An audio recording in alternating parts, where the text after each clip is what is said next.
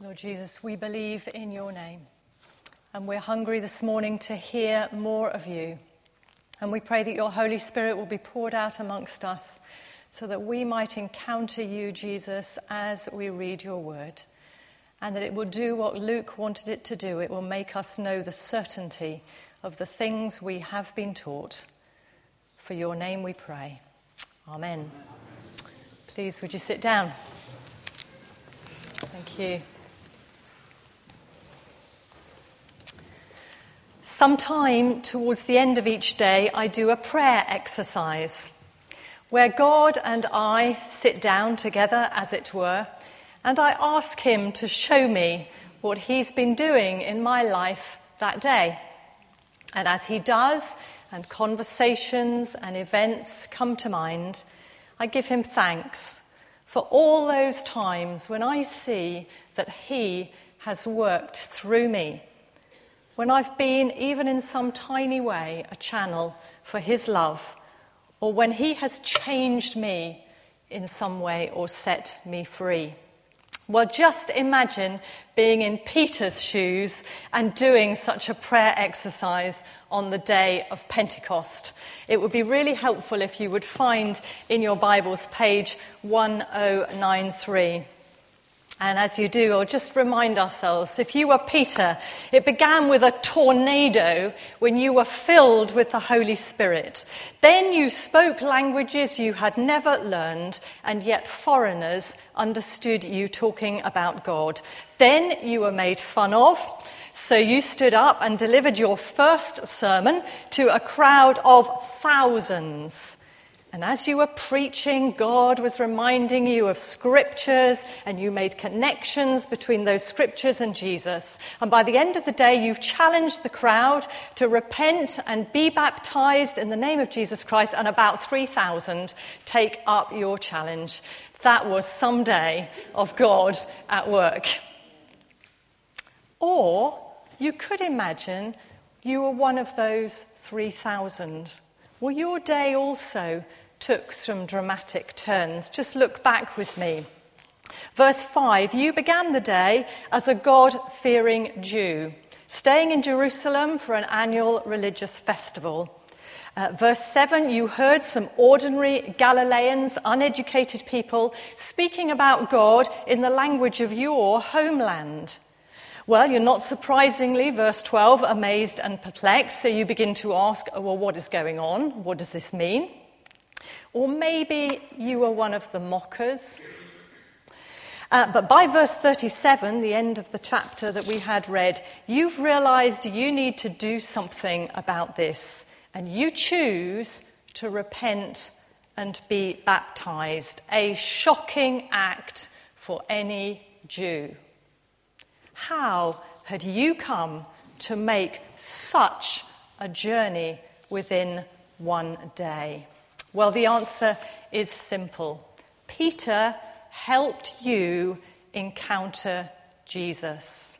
For Jesus was all that Peter spoke about. Jesus who fulfills the Jewish scriptures. Jesus whom the Jews crucified. Jesus whom Peter and the 11 apostles met alive after he had died. Jesus who is now glorified in heaven with God. And you came to see, verse 36, God has made this Jesus whom you crucified both Lord and Christ. It's all about what God has done in and through Jesus. So let's unpack it together this morning.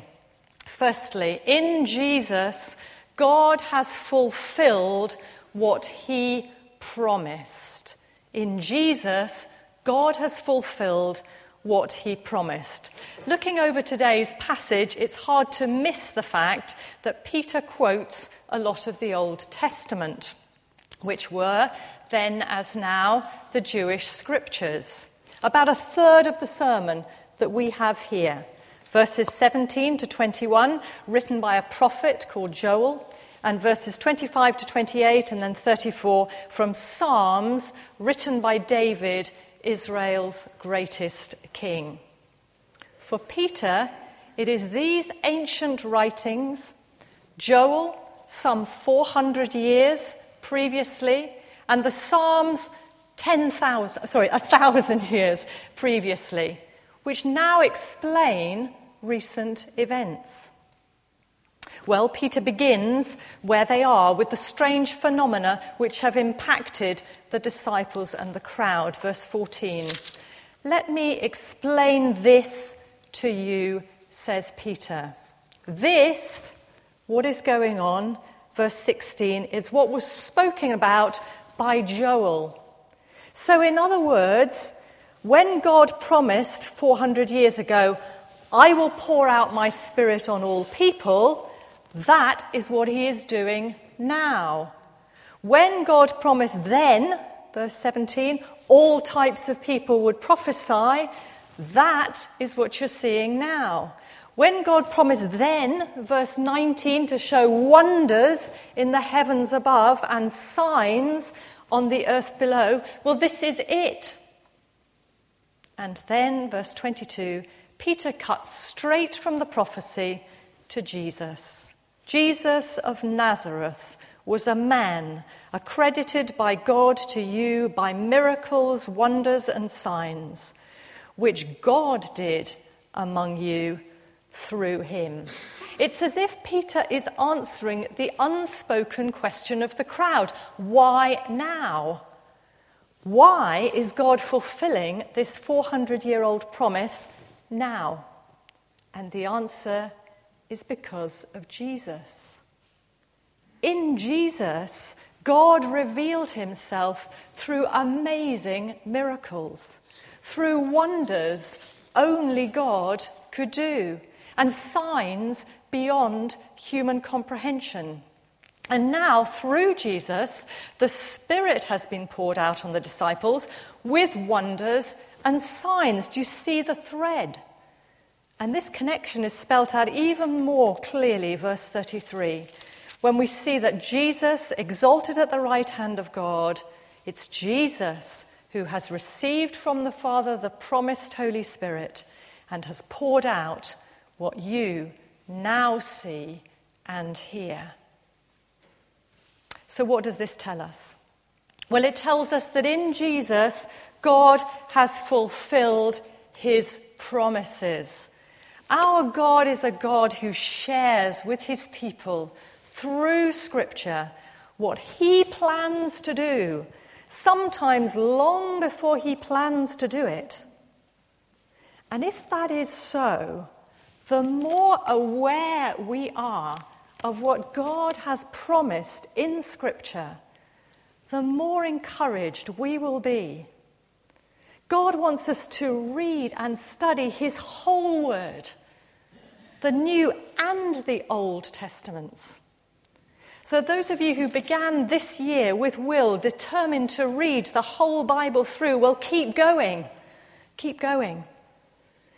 And then as we become more aware of what God has said, our faith and our expectancy will grow, because we will see how in Jesus, God actually fulfills all his promises.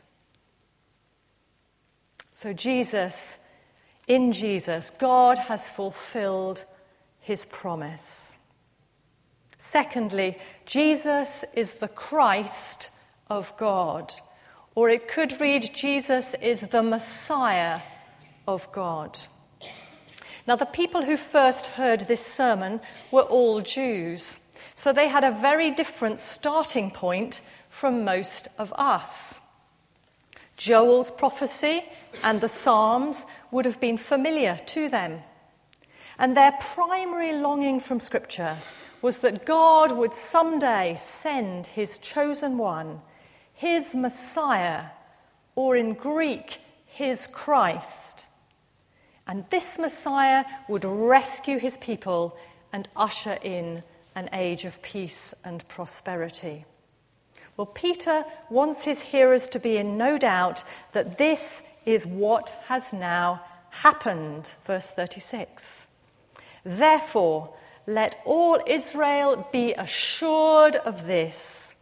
God has made this Jesus, whom you crucified, both Lord and Christ. And Christ. Well, what evidence does he use to convince them? He begins with common ground. It's always a good starting place. First piece of evidence, the life of Jesus. In particular, verse 22, the miracles, wonders, and signs done by Jesus. Now, the prophets had anticipated that the Christ would do miraculous signs, heal the sick, give the blind eyes to see, make the deaf, the dumb speak, etc. And Peter draws attention to how God did them among you through Jesus, as you yourselves know. Either because they had actually been present and seen some of these miracles, seen the dead raised, seen the blind see, or maybe they had heard from others who had. It seems there was no doubt at the time that Jesus was a man who worked miracles. Second piece of evidence, the death of Jesus. Again, Peter makes the link with his Jewish hearers. That's verse 23. This man was handed over to you, and you, with the help of wicked men, put him to death by nailing him to the cross. Well, only 6 weeks on, that event would still have been in public awareness. But now Peter reveals that on another level, God was at work in all of this. Now, he doesn't deny the Jews were responsible, the Romans were responsible for Jesus' death. But he does claim, verse 23, this man was handed over to you by God's set purpose and foreknowledge. In other words, God planned the death of Jesus. Nothing about it took him by surprise. Nothing was an accident. More than that, verse 24, God raised Jesus from the dead, freeing him from the agony of death because it was impossible for death to keep its hold on him. Now, I imagine at this point the crowd thinking, hold on, Peter, life of Jesus, yeah, okay, we're with you on that one. Death of Jesus, yes, okay, we knew that happened too. But resurrection of Jesus, where'd you get that from? Well, Peter backs up his claim, and he takes two sources. First, Scripture, and then his personal experience as a witness. Scripture, then. The section of Psalm 16 we have at first looks like it's an expression of David's hope in God. Look at verse 27. Because you will not abandon me to the grave, nor will you let your Holy One see decay. But Peter points out confidently, this is verse 29, David did in fact die. David was buried.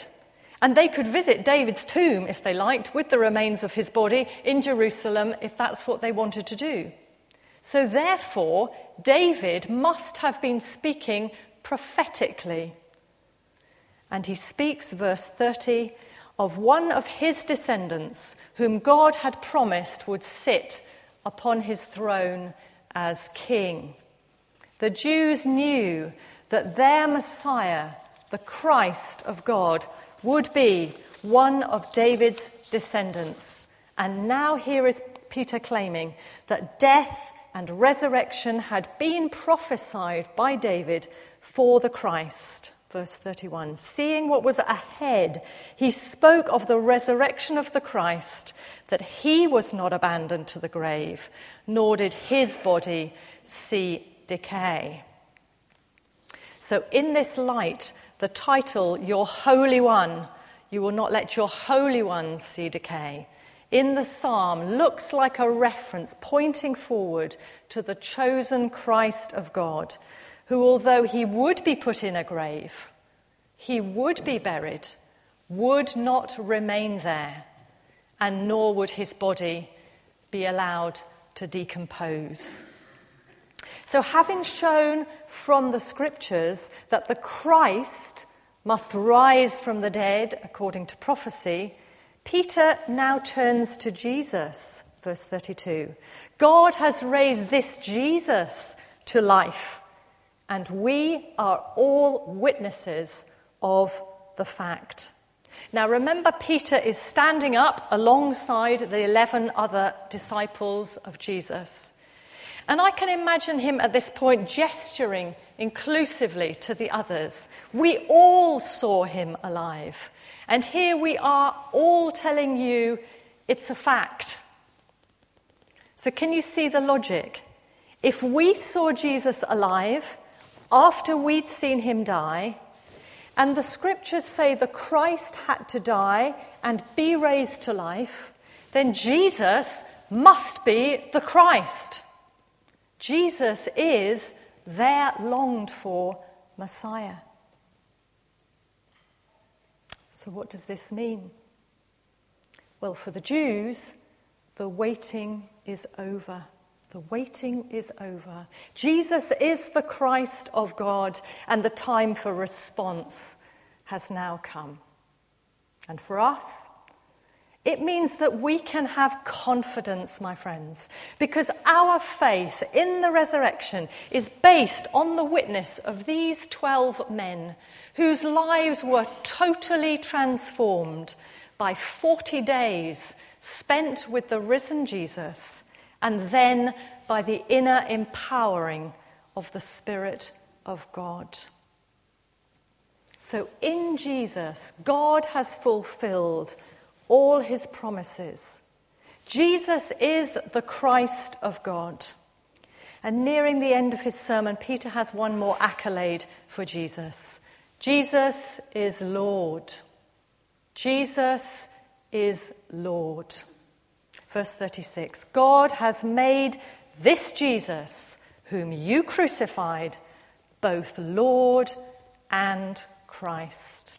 Jesus is no longer a man walking this earth, but is now, verse 33, exalted to the right hand of God, the place of authority and honor, the place from where he has poured out the Holy Spirit, and the place where Jesus and God are in perfect relationship.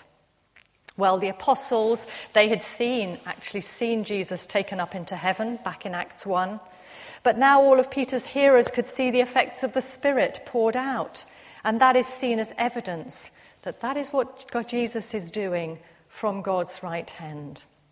And then Peter again quotes David, now Psalm 110, our verse 34. The Lord said to my Lord, sit at my right hand until I make your enemies a footstool for your feet. Now, as Peter points out, David did not ascend to heaven, but it is as if in his divinely guided imagination, he eavesdrops a conversation in heaven. A conversation between God, the Lord, and his own descendant, the Christ, my Lord. God honors the Christ by inviting him to sit at his right hand while God crushes all his enemies under him. No wonder the Jews were cut to the heart. They had been shown to be Jesus' enemies when they crucified him. And now they learned that God has elevated Jesus as his Christ and their Lord. All of this would have been a massive shock. Now, I think it's fascinating that Peter didn't tell them they needed to respond. Instinctively, they know they do. Instinctively, they know that this applies to them personally. What shall we do? Brothers, what shall we do? And if you followed me so far, maybe you're asking the same question. For though most of us are not Jews, most of us are God-fearers, or we wouldn't be here. Peter says, repent and be baptized, every one of you, in the name of Jesus Christ. Repent. Old-fashioned word, but no other word will quite do. You see, it's more than just saying sorry.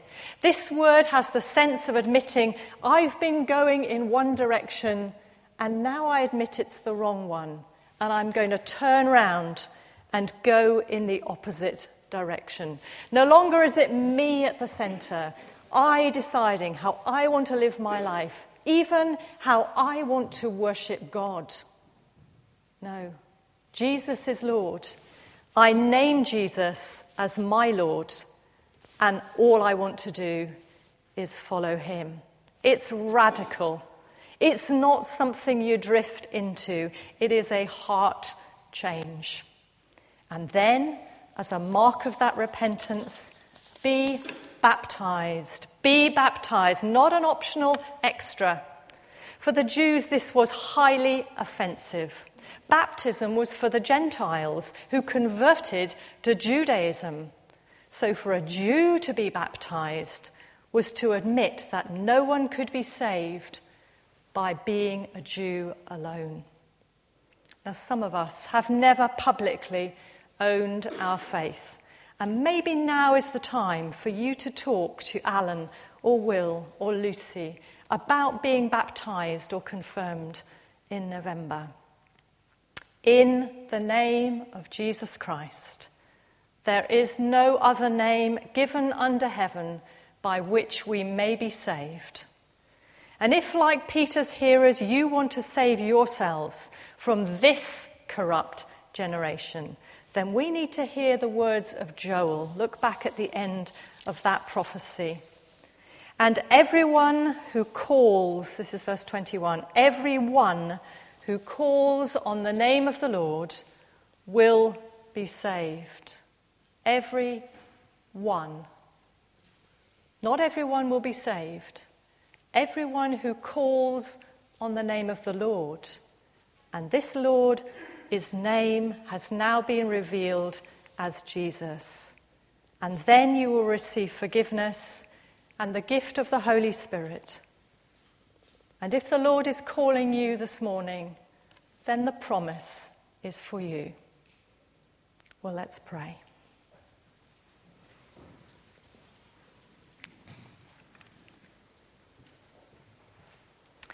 I'm aware as we pray that today is a day of opportunity. We could also imagine that we were one of those who did not respond, not one of the 3,000. And how we looked back on that day. And many of us, God is calling in some way to respond. And I just want to reassure you that God is love. And he always wants to save us, and he always wants to call us deeper into his love. But in a moment, I'm going to ask that anyone who wants to mark a desire to respond would stand. No one's going to ask you why. I'm not going to ask you why. But God sees your heart, and he treasures your response. So as I'm going to mention some people at any stage or at the end of the list, then if you would choose to stand. If you feel you need to repent and turn to Christ, if you feel God is calling you to seek baptism or confirmation, if you long to be excited by the scriptures afresh and you want to commit yourself to study more of God's word, if you want to be more confident and bold talking about Jesus, if you want to ask God to fill you again with his Holy Spirit, or for any other reason you want to respond to something that God has said to you this morning, then I invite you to stand while the rest of us just continue to pray. Please stand.